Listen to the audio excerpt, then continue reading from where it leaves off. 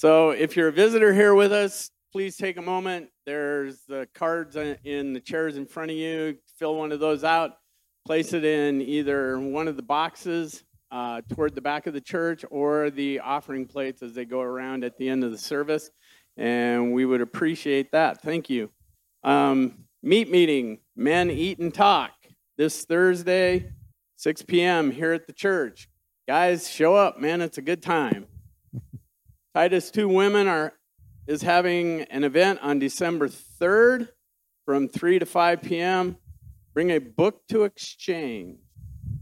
There's going to be a fellowship dinner at the church.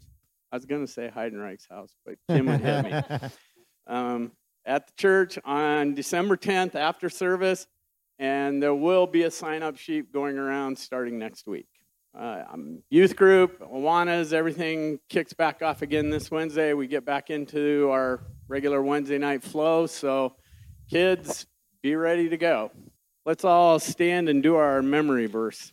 Do not be anxious about anything, but in everything, by prayer and supplication with thanksgiving, let your requests be made known to God. Philippians 4:6. Father, we just thank you for this time that we can gather together to worship you. Father, we just pray that you would be with Pastor Shane as he brings a message you've laid on his heart today. Lord, just bless each one who's here. Thank you for the change of season and the weather that we're having and for the moisture that's in that snow. And Lord, we just pray that you would just continue to bless us here and bless our outreach into Fremont County and Riverton. We just thank you and praise you in Christ's name. Amen. Amen. All right. Well, church, if you're new here today, my name is Shane. I'm pastor here at First Baptist, and what a blessing it is to serve the saints here. Did everybody have an okay Thanksgiving? Hey, we've got a lot to be thankful for. I love that middle song, Jesus, Thank You. We were once enemies of God. And now we're seated at the table of God himself by the grace of Jesus Christ. That's amen worthy, isn't it? All right. Well, hey, brothers and sisters, we've got one last time in what we're calling our series is A Good King Goes to War. A Good King Goes to War. And then we're going to spend a special series in Christmas in anticipation of Jesus entering this earth as the baby child. And in that meantime, I wanted to finish with an encouraging sermon for us today as the Lord walks towards the cross. We saw the last few weeks that Jesus has now arrived in Jerusalem, and he came to this big fanfare where they were celebrating him as king. And then we saw that as Jesus walks in and as he is going to war against, you guys remember, what does Jesus go to war against? Satan, sin, right? Satan, sin, and death. Satan, sin, and death. He's going to conquer those three on our behalf as he walks closer to the end of this week and his death, burial, and resurrection on the cross. I got a question for you as we brace for this next passage. How many of you have ever been ice fishing? Ever been ice fishing? Have you ever gone ice fishing and been a little nervous to step on that ice? No, all the time. I hear that all the time. There's not really a good way to tell whether the ice is ready for you or not, yes? Until you take a step on it. Well, I'll never forget when I was a little kid, I remember going ice fishing with my family, actually out at Boyson often. And I remember my grandfather had gone with me, and as a kid, I really didn't think things through, and so it was one of those times where I just kind of sprinted out onto the ice before very many had checked it, and luckily, I didn't fall through. But what I did do is I fell flat on my bum as a little kid, and it was super embarrassing in front of my whole family, and I'll never forget. My grandfather would tell this story to me over and over and over. My feeding wasn't sure, and I ran out and clearly had done this to myself, jumped out on slick ice and fallen. And my grandfather, good man, he runs to me to try to help. And I turned to him and I said, "What are you looking at, mister?" And I remember as a small kid, my family would never let me forget that when I had fallen and I'm out of embarrassment, I bit my grandfather's head off for trying to help me. I think steps of faith are kind of touchy for us like that, aren't they? Moments where we are walking out into the unsure and not knowing where we're going or what, we have to trust in the character of God. We have to trust in faith. In fact, many of you today, did you know you displayed a massive example of faith today? How many of you made sure to check your chairs to make sure they could hold your weight? Did you guys turn around and you just sat down, didn't you? You assumed that chair was going to catch you. Faith is a lot like that, isn't it? Faith is a lot like that. And just like ice, if we have to oftentimes go on it and drill a hole to see how deep it goes. Well, when we are caught by the Lord Jesus, a lot of times we don't know until we've driven down into the hole of God's grace and we've seen how he has caught us every step of the way. Amen? Well, let's pick up. What we're going to see is a tough passage of Scripture. We've been in two really difficult passages of Scripture. If you remember last week, Jesus the King calls out hypocrites, and he uses this example of a fig tree, and we see that Jesus curses this fig tree because it was saying it was something that it was not. And then we see the temple in Jerusalem was saying something that it was not. It's saying it was full of life when it was not full of life, but instead full of man's selfishness. We're going to look at today the second part to this fig tree, the fig tree cursing conversation. Let's read, picking up in Mark 11:21 through 22. It says, "And Peter remembered and said to him, 'Rabbi, look, the fig tree that you cursed has withered.' And Jesus answered them, 'Have faith in God.'" Have faith in God. As we continue in verse 23, "Truly I say to you, whoever says to this mountain, 'Be taken up and thrown into the sea,' and does not doubt in his heart, but believes that what he says will come to pass, it will be done for him. Therefore I tell you, whatever you ask in prayer, believe that you have received it, and it will be yours. And whenever you stand praying, forgive if you have anything against anyone, so that your Father also, who is in heaven, may forgive your trespass." So this is a tough passage of Scripture that has been, I would say, uniquely abused often. Uniquely abused often. Because how many of you, as you were reading that, the first thing in your head was, I'm going to pray and ask and believe that God's going to give me a new car? A lot of people have taken that passage to mean if I just believe hard enough, if I just have enough faith, that God will give me anything I ask. But the intriguing part is the context of this passage. It comes right after Jesus looks at the temple, and everybody's there at the temple for their own reasons, their own selfish reasons. They're there to gain whatever they can off of the people of God coming and trying to have relationship with him. And so selfishness was just shown to be something that Jesus literally curses. And so the encouragement here in this second part of the conversation cannot mean that we should come to Jesus like he's Santa Claus and like he's going to give us whatever we want whenever we ask it. So we have to look at the context and we have to ask, what does this passage mean? What does this passage mean? It's a calling. It's a calling to a confident faith. It starts when Peter points out, hey, that fig tree that you cursed is now withered. Jesus turns and he says what? Have faith in God. Have faith in God. He looks there. Have faith in God. I just think this is the presupposition as we enter into this idea of asking God big things and having confidence that he can answer. See, our king, as he's going to war, what he is doing now is he calls for trust and confidence for the believer in his authority and power, in Jesus' authority and power. He calls all of us as believers to have a confidence and a trust in the power of God. How many of you would count yourself as confident people? Obviously no one, because nobody raised their hand, right? Right? There, a lot of us, I think, there's a lot of unsurety today where we walk around with a lack of confidence. I want to propose to you today that Jesus wants to, specifically from this passage, create a people that's not arrogant, and not doubtful, but instead something entirely different, a confident people in faith?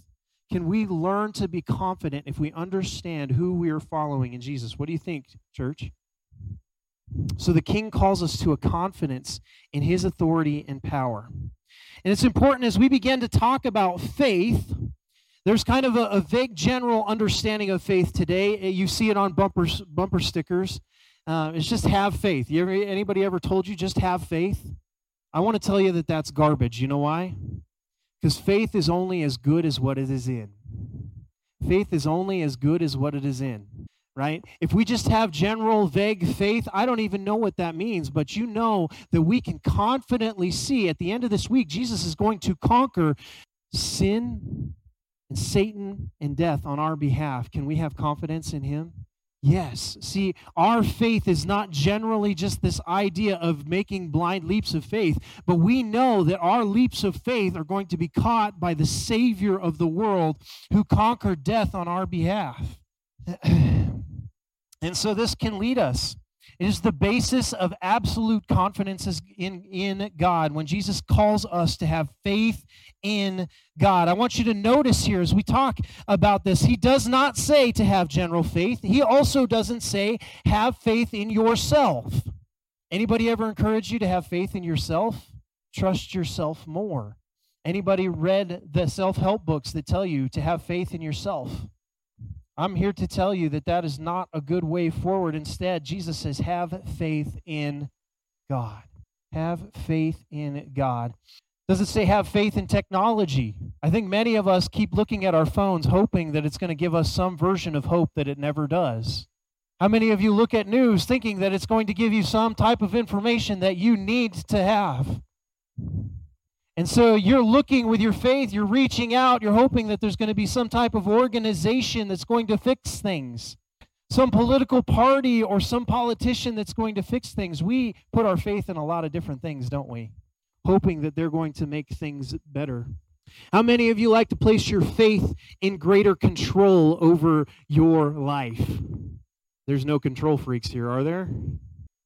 I mean that sarcastically, right? We would all love greater control over our children, number one, over our wallets, number two, over the world, number three. How many of you would happily self-elect yourself as president because you know exactly what this country is supposed to do here forward?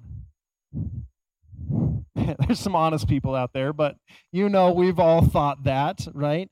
We like to think that we have faith. How many of you just have this faith in the idea that if you just had more time, if you had another day in the week, that you could trust in yourself to get everything done you need to get done? Would that work out?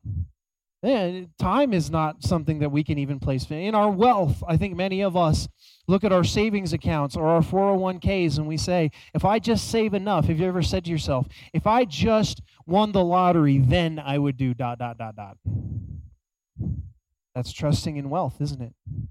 And many of us, we don't need wisdom because we have this thing called the internet, and the internet is always correct. It's not true, right? We can't have faith in the internet because, man, there's been a lot of incredible lies propagated by the internet, yes? And we cannot even trust in our own good works. The Bible tells us that we cannot be good enough to be accepted by God. That's why Jesus had to intervene. There was nothing I could do to make myself good enough to be accepted by God, and so my faith, my trust has to be in Jesus with absolute confidence. With absolute confidence. It's interesting, as we look at this passage, we need to note that the second part of this conversation seems to part from the discussion on the fig tree, and it becomes more about how Jesus taught through the fig tree. See, Jesus, with incredible authority, curses this fig tree, and it responds by withering and fading. See, Jesus taught not like other people, didn't he? He taught like he knew something nobody else knew. Because he did. Because he did. He knew the Father. He had intimate relationship with God. He was God with us. And so he didn't teach as other teachers teach. Therefore, brothers and sisters, I want to submit to you that we shouldn't walk in faith like other people walk in faith. Jesus taught with an authority and a power, and then calls us as his people to walk in his authority and in his power with an absolute confidence. When we trust and share, we don't share on the proposition of opinion or on this idea that we're just one of many options. Christianity is not just one of many options. It is the only way, according to Jesus, to be made right with God the Father. There are no other religions that will lead you to right relationship with God. Jesus' claim was exclusive. It was inclusive because it invited everybody, but it was exclusive in that there is no other way. Jesus is truly the only way to have right relationship with God.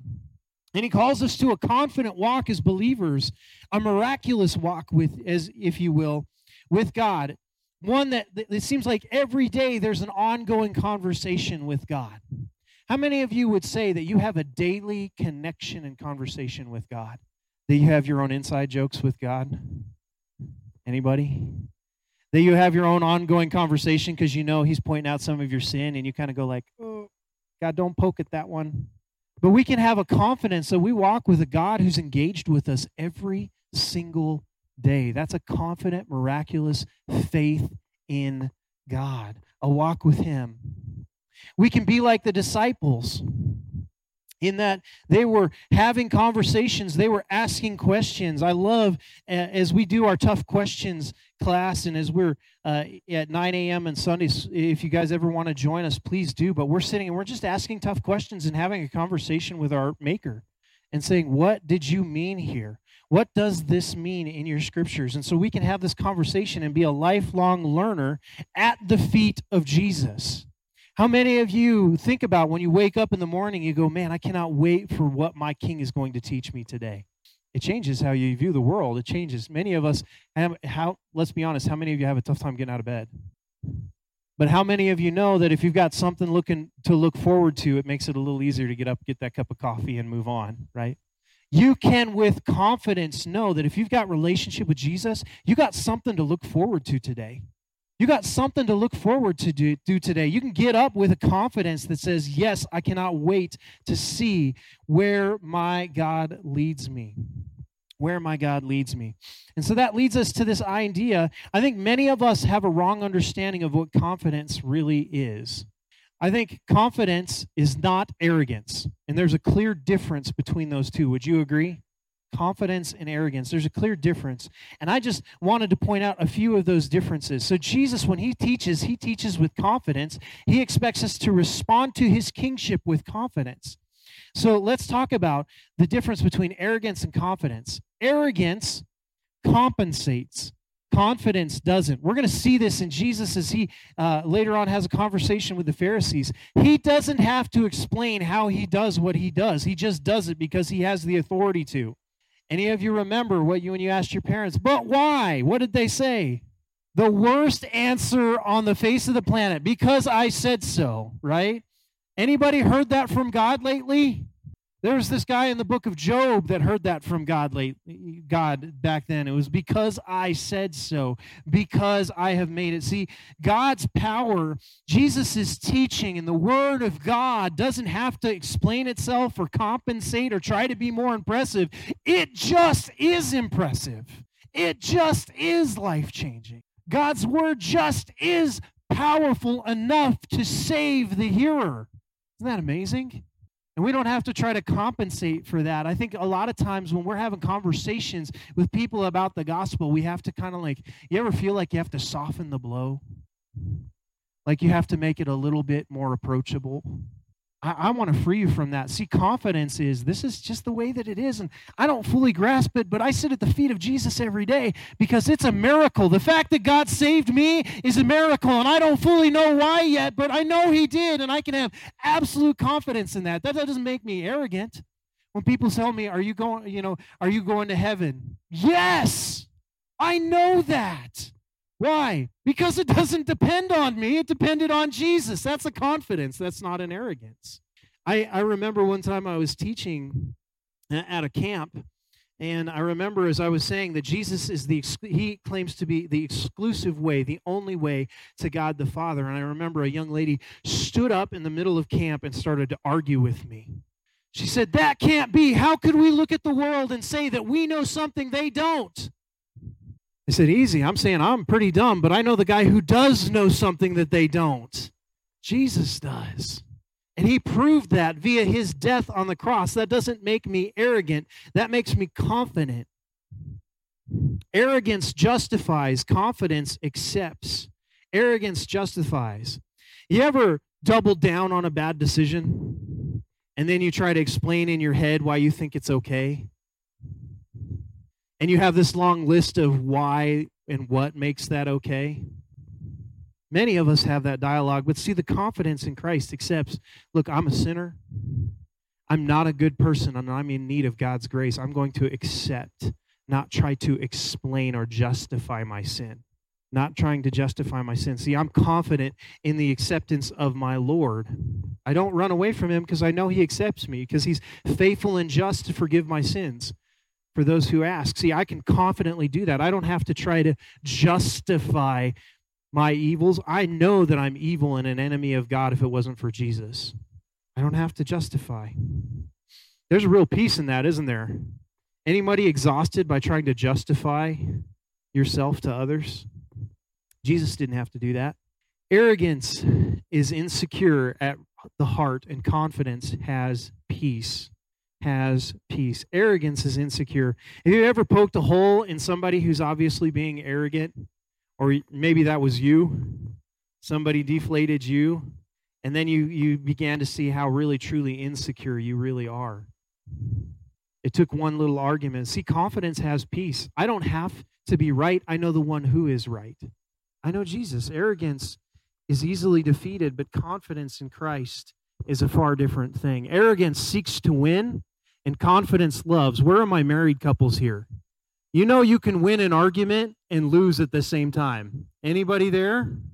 You ever won that argument, but you know you lost? See, the difference between arrogance, it seeks to win, but confidence tells us to love. Confidence in Christ says that out of the love that Jesus has given me, I can love here. So I don't have to win other people. I don't have to win a debate. I don't have to win an argument, because I'm confident that Jesus is sitting on the throne of all of existence, and he doesn't need little old me to defend him, because he's the roaring lion who can easily defend his truth and his way. I just need to walk in it. Too many times Christians have felt like they have to argue people into the kingdom of heaven. I just don't think that happens. Not by human wisdom, but instead by confidence in Christ. Arrogance seeks to win an argument, but confidence loves. I think of 1 Corinthians 13:2. It reminisces of this moving of mountains that we're about to get into. So before we go into Mark 11, if you have your Bibles, 1 Corinthians 13:2 tells us, if I have prophetic powers and understand all mysteries and all knowledge, and if I have all the faith so as to remove mountains, but have not love, I am nothing. Have not love, I am nothing. So we talk about that removing. See, confidence loves. Arrogance tries to win. Mark 11:23, as we continue on, and then we get to this particularly hard passage of Scripture. Mark 11:23, truly I say to you, whoever says to this mountain, be taken up and thrown into the sea, and does not doubt in his heart, but believes what he says will come to pass, it will be done for him. How many of you have moved a mountain? Anybody, can you raise your hand? Just let me see. Anybody moved a mountain? Not with an excavator, okay? Or a skid steers don't count. Some of you probably think you moved mountains yesterday with the snow.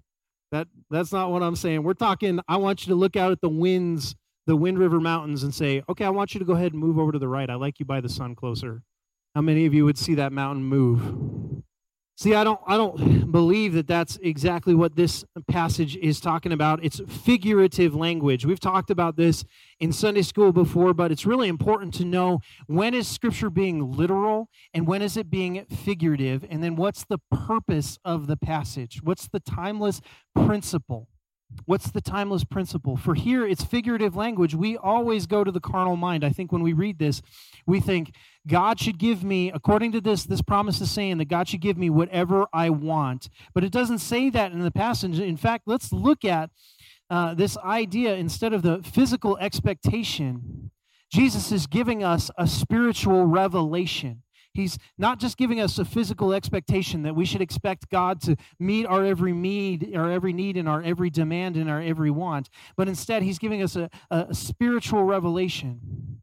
In fact, as we remember, the context is he just got done showing us that we shouldn't come to church trying to get what we want and try to benefit off of others. He flipped tables, and I could throw my podium again, but that was kind of loud last time. So that can't be the call for us. And as we think about in history, think about Christian history, even think about in the New Testament, no apostle nor Jesus literally moved mountains, did they? So that can't be what this means. How much more will God give the Holy Spirit to those who ask? I think of Luke 11:13. And it tells us a little bit more about this idea or this principle of asking God for something. It says, Luke 11:13, if you then who are evil know how to give good gifts to your children, how much more will the Heavenly Father give does he say whatever they want? No, it says, how much more will he give the Holy Spirit to those who ask him? To those who ask him. So there's this important principle as we look at what does he mean by mountains? What does he mean by mountains? We need to understand. At this time, when you looked at a mountain, there wasn't a nice little wavy road that went up over mountains. Anybody love the mountain drive? Probably not right now, right? But we have this thing called the combustion engine that makes passing over mountains a lot easier. How many of you have walked over a mountain? Some of you? Harold, how did that go for you? You've walked over a mountain. It was hard, right? And so when we look at mountains, what is Jesus talking about here? Mountains are like barriers to where we're trying to go. I want you to see this. It is not easy to tackle a mountain. Mountains are hard to pass on foot, especially in this time. Barriers that are not easily passed. And I want you to think about this. If he's referring it to a barrier, what are different barriers that stand between us and where we're trying to go? Where are we trying to get to? Who are we trying to get to? Reconciliation with God of the universe, right? That's what we're trying to be right with God. So what stands in our way? I want you to throw out, what in your estimation, what are some of the biggest barriers that stand between you? What are the mountains that stand between you and getting to God? Yourself. Okay, that's a big one. What else? Desires. What else stands between you and getting into relationship with the God of the universe? Our sin, our fear. I heard that. I had that written down. I have pride. I have fear. How many of you have had such a hard time with people that you just don't like church because there's people there?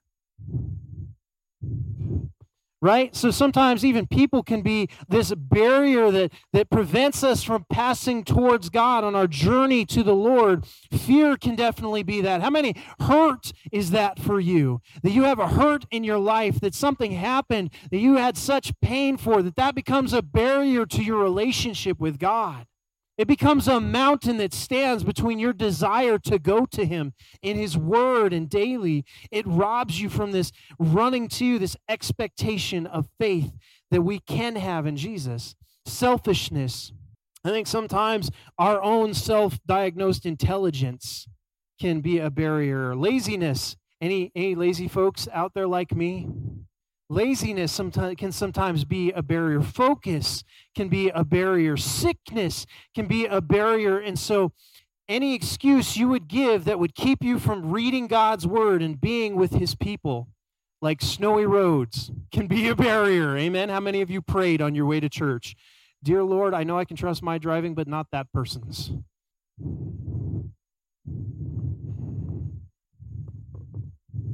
But I want you to see that the highest and truest barrier to our walk with God, and he follows up with this, elaborating and showing us that this was on Jesus' mind. If you look at verse 25, what does he use as an example for a mountain? And whenever you stand praying, do you see it? Oh, it's not coming up. But to forgive. Forgiveness is one of the highest mountains to be moved, amen? Both the forgiveness of our sin, that mountain had to be moved. By grace through faith, it was moved for you and me. That was a mountain that was moved, overthrown to the sea, dealt with, satisfied on our behalf. That was a mountain moved. See, and then that turns out to, he says, forgive if you have anything against anyone, so that your Father who also is in heaven may forgive you your trespass. I want you to see that here, forgiveness is a really difficult thing, isn't it? Any of you would know if there's somebody in your life that you have continually had to choose every day to pick up forgiveness for them. Anybody there? You've been wronged and you still wake up years and years and years later and you have to be like, today, Lord, I am choosing to forgive them. Because forgiveness is not a one-time deal, but it's something that you have to choose and pick up every day, huh? Just like when you put your clothes on in the morning, you have to put on that forgiveness, because it becomes a mountain between you and God, between you and other people. So here Jesus is showing us and displaying to us what is the big mountain standing before us. It was unforgiveness, and it's been removed to the sea. Amen? Whatever you ask in prayer, I want you to think about putting ourselves in the frame of mind. We just got a look at what the temple, what church life was like, and you have a lot of people that are gaining off of other people, and the temple and the church looked like this kind of place of market, and here we see that there was a culture, and we're going to continue to see that the Pharisees were making God unattainable and uninterested in the everyday man. Have you ever been around some religious person like that? God's not really interested in you. If only you were as holy as me, then maybe he would be interested. And so I want you to see that Jesus here, he's tackling this idea. Whatever you ask in prayer, see, God is interested in the everyday prayer of removal of barriers between you and him. Instead of us coming to church and saying, you have to do this and you have to do that in a particular way, or you're disqualified, not holy enough. You're never enough. I had an interesting, I told you guys, I brace you guys for Thanksgiving, but I also brace myself for Thanksgiving because I know I'm going to have family conversations. And we had this conversation, we were talking around the table, a couple of us guys, and we were sitting there and talking about the unique nature of God's grace, that it doesn't demand that you change in order to receive it, but instead, it's the grace itself that transforms you into a new creation. And so if you're here and you're struggling with addiction, God's call to you is not clean up your life and then come to him. His call to you is come to him. Ask right now and he will move mountains. Some of you have those things in your life, and I remember my father-in-law saying, hey, if there was a stoner and he was big on smoking weed, I'm not going to tell him, you need to stop smoking weed before you come to church. I thought that's an interesting way to put it, father-in-law, but he said, come to church and let God begin to transform you from the inside out. The prerequisite isn't that you quit doing bad things first. It's that you come and be changed by the grace of Lord Jesus first. We don't want to create a bunch of good people on their way to hell. I'm not interested in that. I want to see us preach a gospel that changes people from the inside out. And that is the gospel of Jesus. It can move mountains. It can move mountains. And for those of you, how many of you have struggled with doubt on your salvation? Is there some real honest people here? Have you ever doubted your salvation? You ask the question, am I saved? Am I saved? Did you know the Bible knew that we were going to struggle with some of those types of questions? The book of 1 John is written so that you might have confidence in your salvation. If you are one who struggles with doubt, would you pick up the book of 1 John and read through those precious words that show us that we can confidently proclaim that we are saved, not because we're great people and we're always faithful and we're the ones who step out when nobody else does. We're not the Davids of the story. Jesus is the David of our story, isn't he? So we can be confident in our salvation if we've trusted and believed in Jesus for the forgiveness of our sins. We are saved confidently. So if I'm a Christian and I stub my toe and I curse or I tell a lie, that doesn't negate my salvation. My salvation was never in me. It was in Christ alone. When I mess up, brothers and sisters, some of you, if you're like the rest of us, you've messed up, haven't you? I want to tell you that your salvation doesn't rely on you. It relied on Jesus on the cross. And that day when you became a son or a daughter of God, he's not in the business of kicking you out in the family. And so we see mountains moved. That's a figurative language. Those mountains are barriers. And forgiveness is the highest barrier that stands between us and God. And then there's this interesting principle of without doubt, confidence over doubt. It's important to understand that now that we're saved, even if we doubt, it doesn't diminish our salvation, but it does keep some barriers in place, yes? When we don't walk in faith, when we don't trust God in this specific area of our life, it keeps a barrier in place, not because God isn't ready with arms wide open, but because we're not walking toward him.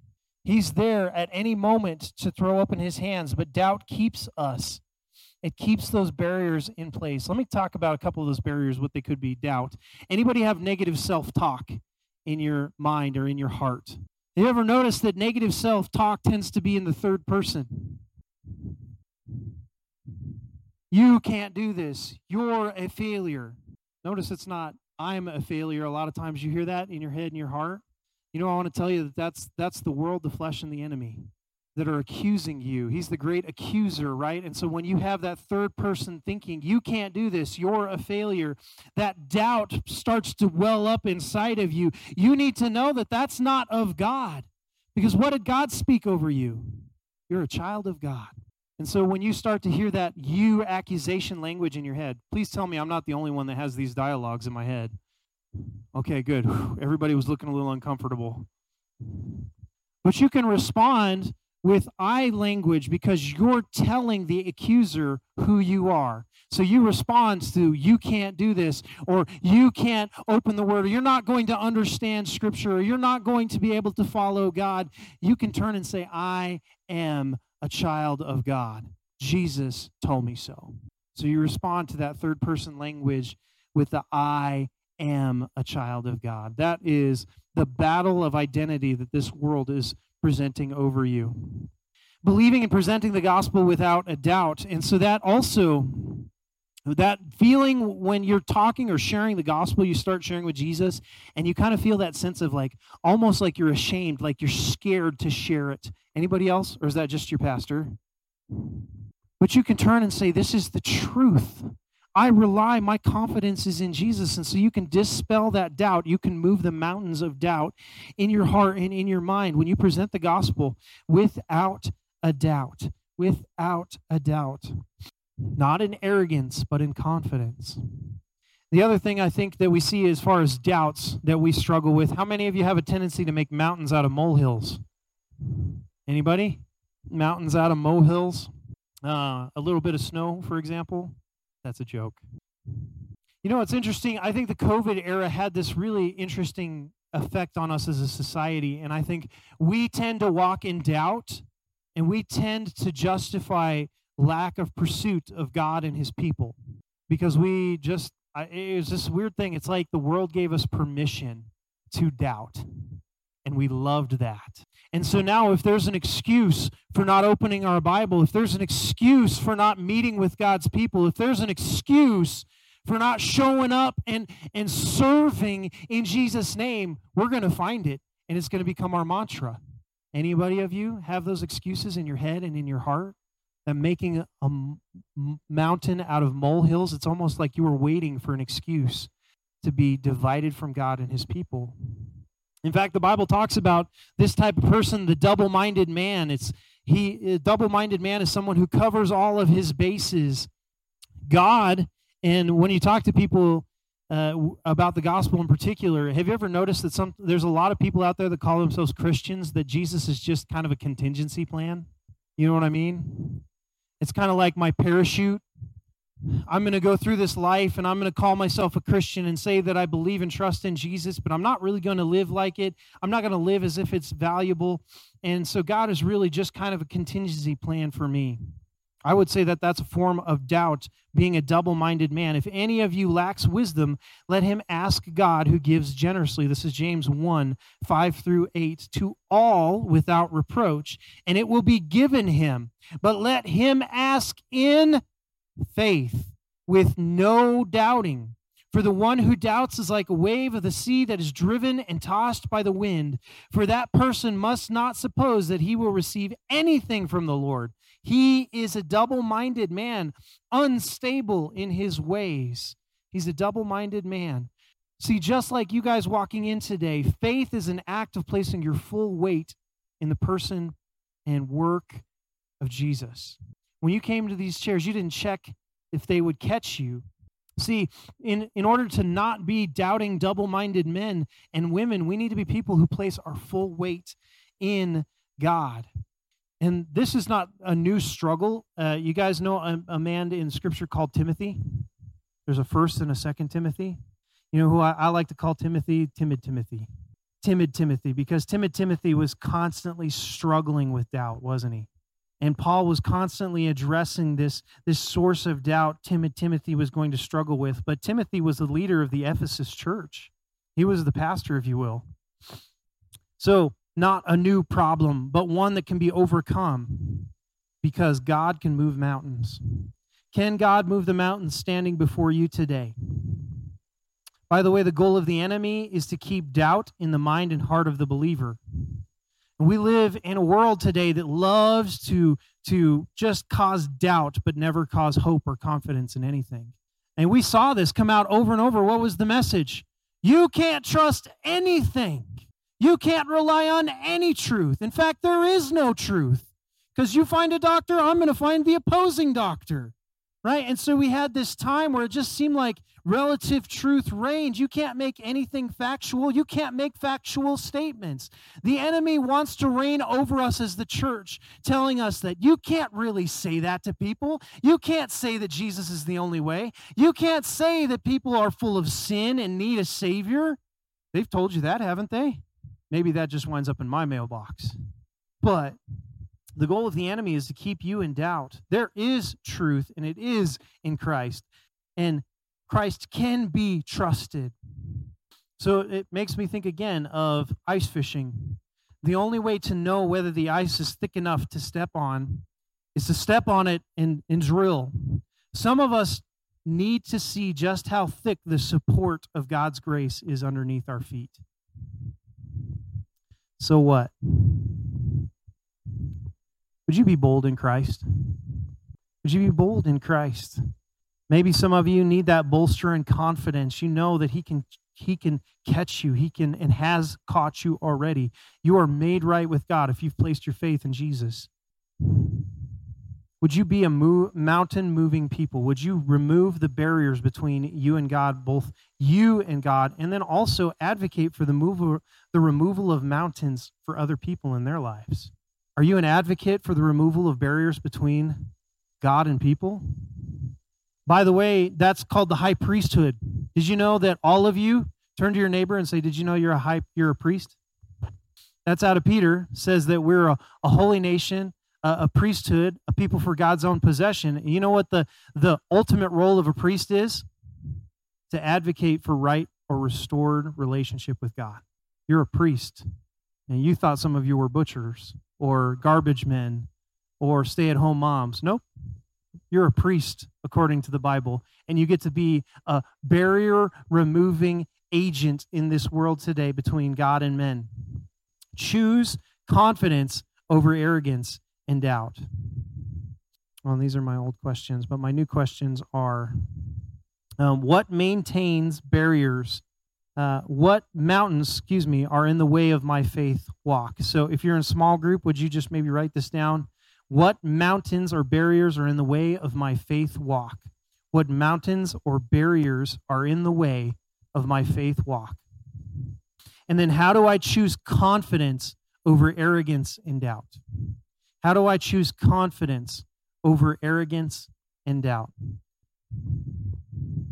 I'm going to ask our elders to come up, and we're going to have a time of giving and response.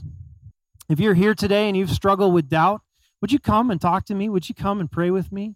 If you're here today and you have no confidence in Jesus, would you come talk to me? And if you're here today and you haven't professed faith in Jesus, the Bible says in Romans 10:9, if you confess with your mouth that Jesus is Lord and believe in your heart that God raised him from the dead, it says you will be saved. If you have not done that yet, would you come and talk to me? Would you bow your heads and let's do some business with God. Tell him what are those barriers and ask him to move them. And as you do, I'll have the elders go and pass out the plates. One barrier removing thing, or I guess a way to tear down one of your idols, is to be somebody who is a giver. That's how we defeat our faith in money over Jesus. God calls us to be givers. Would you pray with me?